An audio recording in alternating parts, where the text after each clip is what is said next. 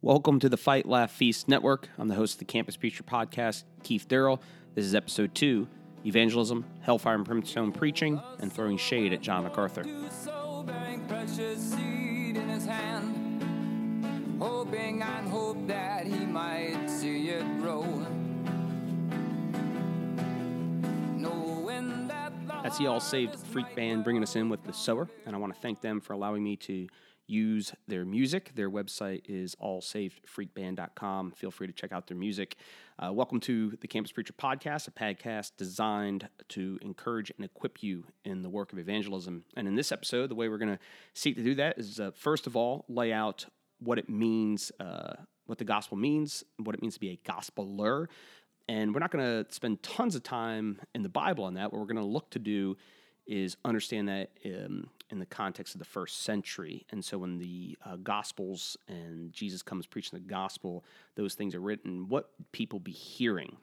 In our context, we have a tendency, when we use it, say, in a secular sense, we kind of have religious connotations. And in the first century, I would say that they had secular connotations as they picked it up into religious. And also, even as I make that secular and religious dichotomy, I think that's a little bit late to the scene, but that's one of the things we're going to look at is what is the context that gospel and gospeling is being used around the time of the first century, even a little bit in the Old Testament. And the other thing we're going to seek to do is answer a listener's question regarding who made God, and try to answer that on a street level. But before we get to that, I want to, I received a message last week from a guy who listened to the first podcast, and he said, were you throwing shade at John MacArthur?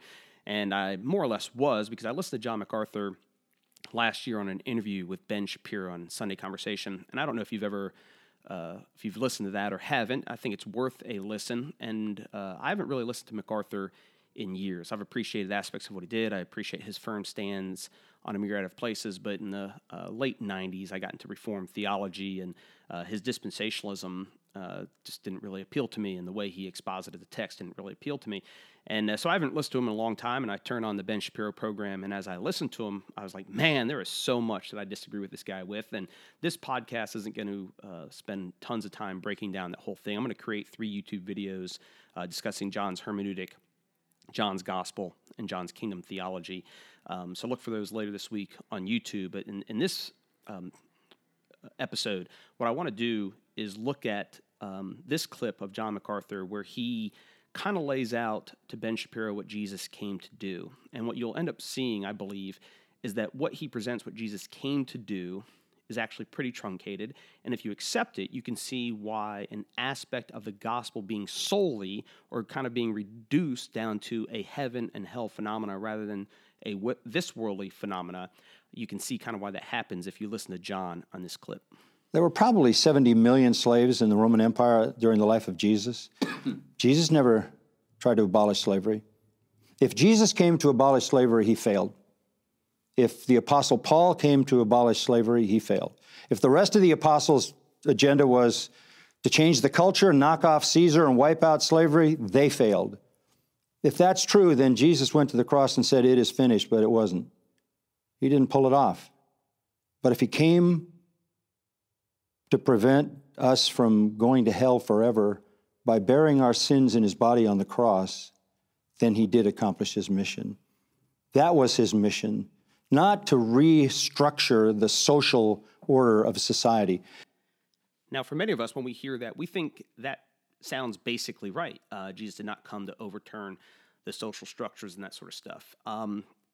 So to try to be as brief as possible, John MacArthur is a dispensationalist. And what that basically means is that in Matthew 1 through 12, John has an idea that Jesus and John the Baptist came to establish the kingdom of God.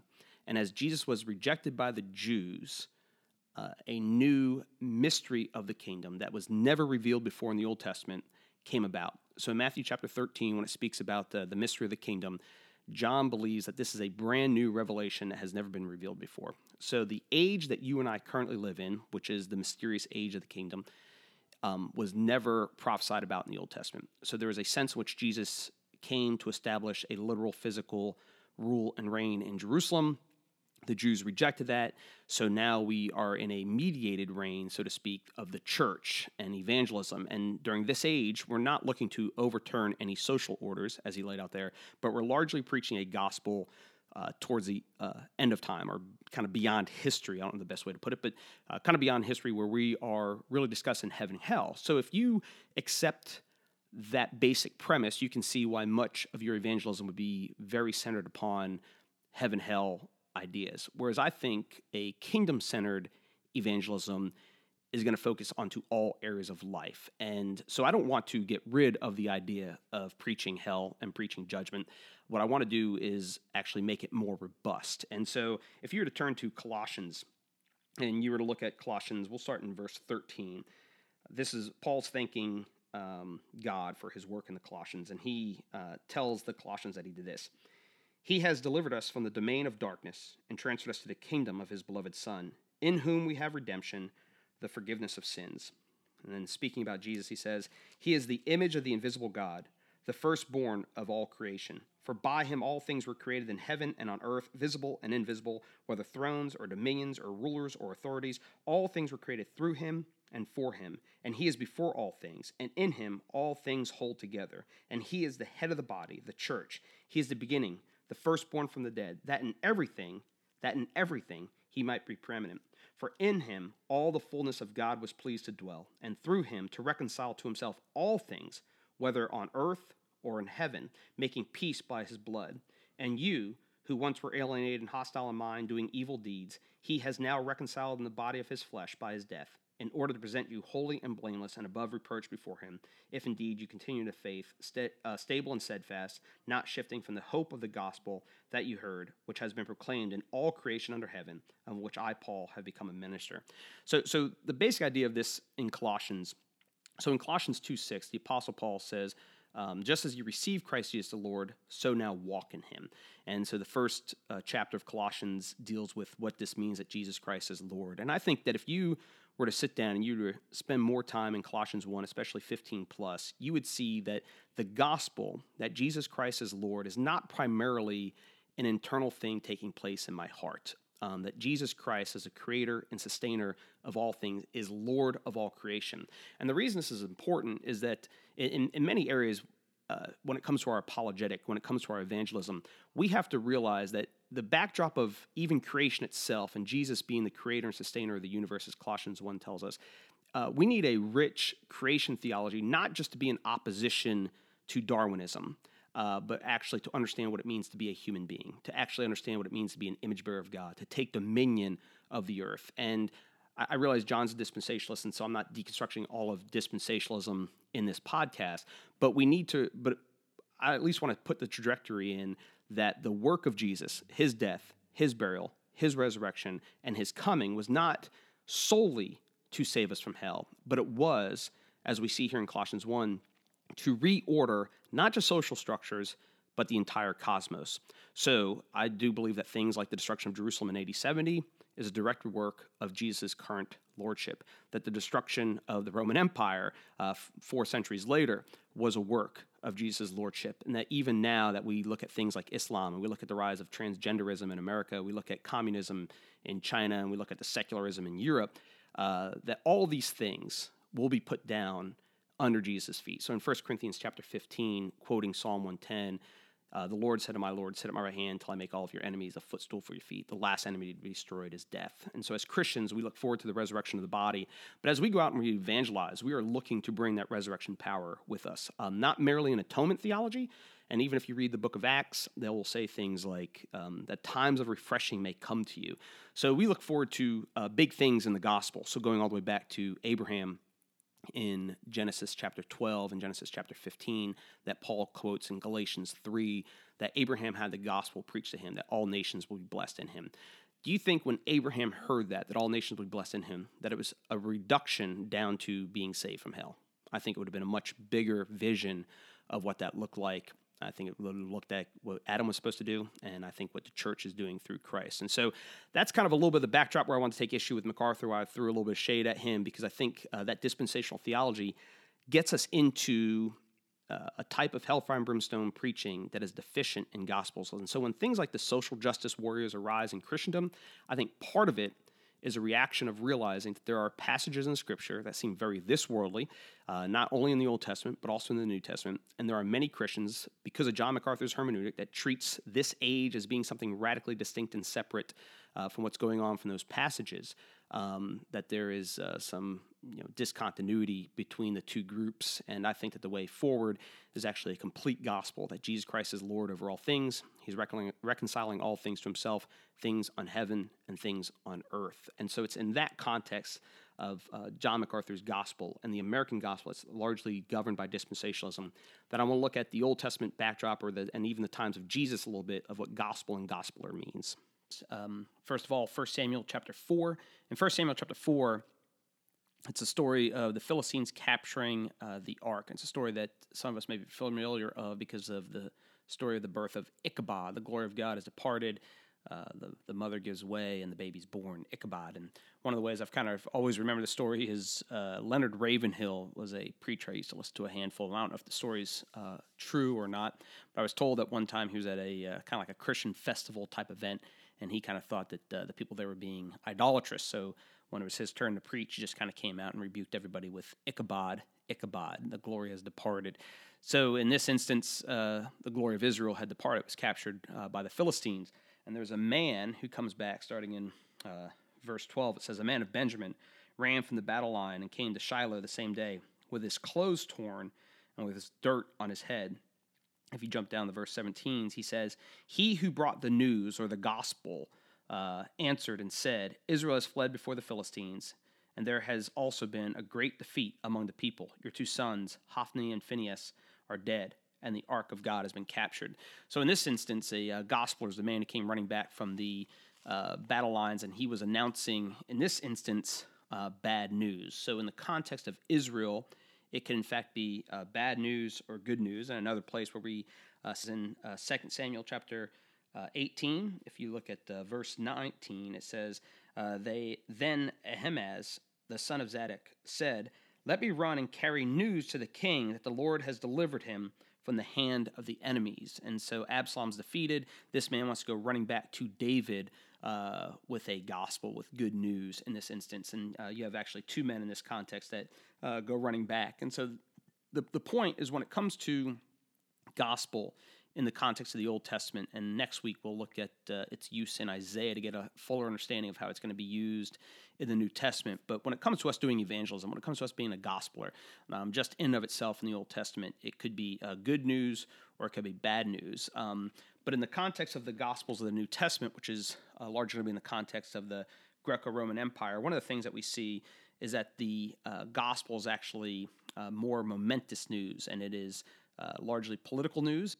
Famous examples of gospel around the time of the birth of Jesus is what's called the Priene inscription, and it's a letter from the proconsul Paulus Fabius Maximus. It's engraved on a stone in Priene, which is in modern Turkey, and it says this, since Providence, which has ordered all things and is deeply interested in our life, has set in most perfect order by giving us Augustus, whom she filled with virtue, that he might benefit mankind, sending him as a savior, both for us and for our descendants, that he might end war and arrange all things. And since he, Caesar, by his appearance, surpassing all previous benefactors, and not even leaving to posterity any hope of surpassing what he has done, and since the birth of the god, Augustus, was the beginning of the euangelion, or the gospel, or good tidings, for the world that came by reason of him.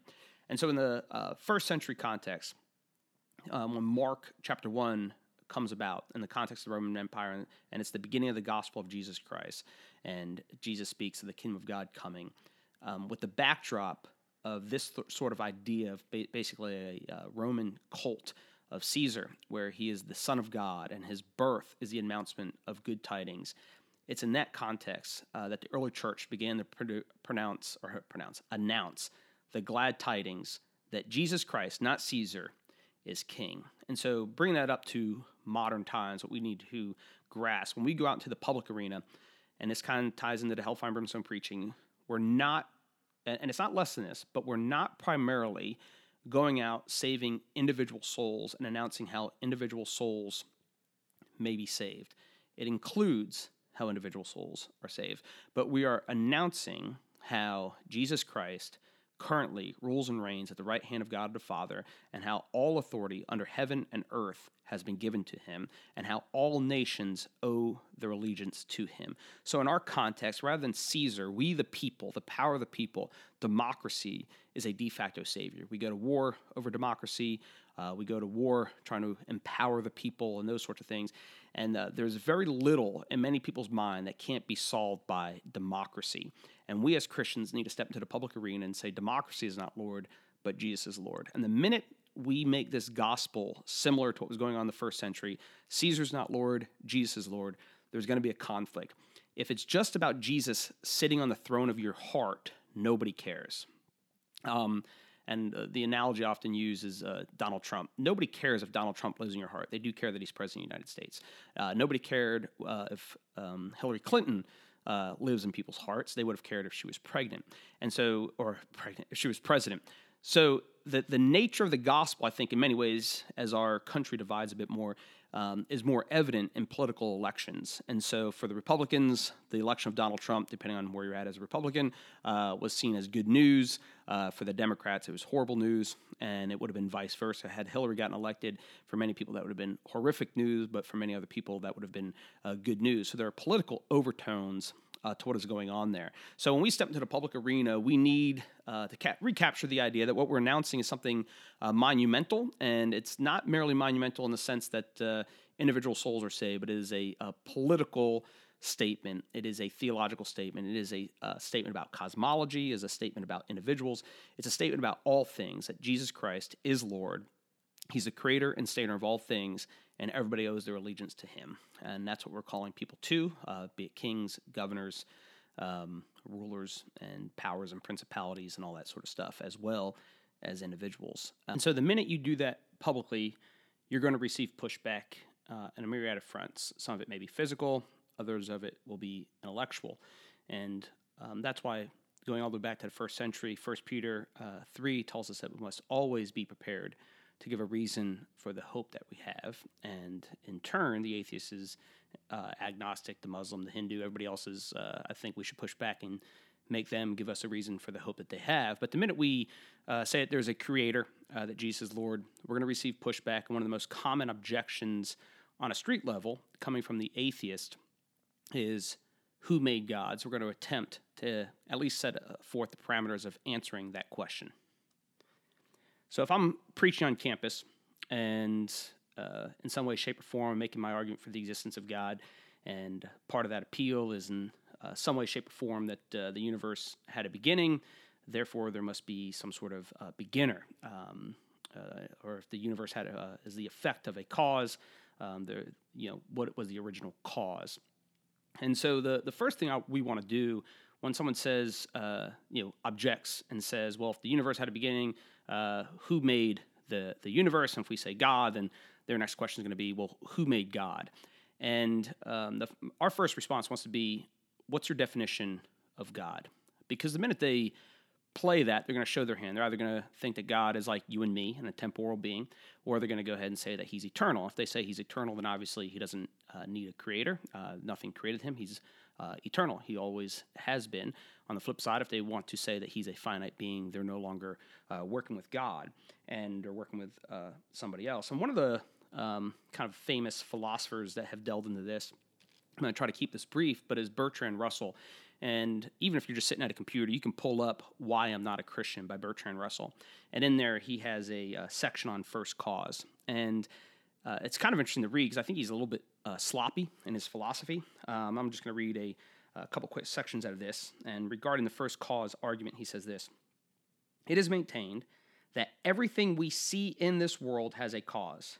And as you go back in the chain of causes, further and further, you must come to a first cause. And to the first cause, you give the name God." That's how it's the first cause, or the cosmological argument, is commonly presented. And believe it or not, what kind of stopped Bertrand Russell from believing in a first cause argument was reading John Stuart Mill's autobiography. And John Stuart Mill's father taught him that the answer to who made you is God. cannot be the proper answer, because then it's reasonable to ask, well, who made God? And, it's kind of a nonsensical question, because it's one of two ways. Either God's eternal, or is a temporal being? If he's a temporal being, then it's perfectly reasonable to ask who made him. But on the flip side, if he's an eternal being, it's not a sensible question. And the atheist has one of two options. They can either say that the universe is eternal, which be contrary to modern cosmology, or they can say that the universe is temporal and just say that there is absolutely no reason for why the universe exists. And if it's the first one, that the universe is eternal, then it's not too difficult for them to believe in eternal things, and we have a point of contact. And what we would want to do at that point was to tease out why what we want to be the absolute and the eternal thing is personal rather than the impersonal. That's kind of a further discussion. I would recommend reading John Frame's The Aseity of God and Apologetics to kind of brush at that sort of issue if you want to get more in depth. Then on the flip side, though, we do have a point of contact with the atheist and the agnostic and modern cosmology, in that we both believe that the universe had a beginning. And it's completely reasonable to say, well, if the universe had a beginning, what brought it about?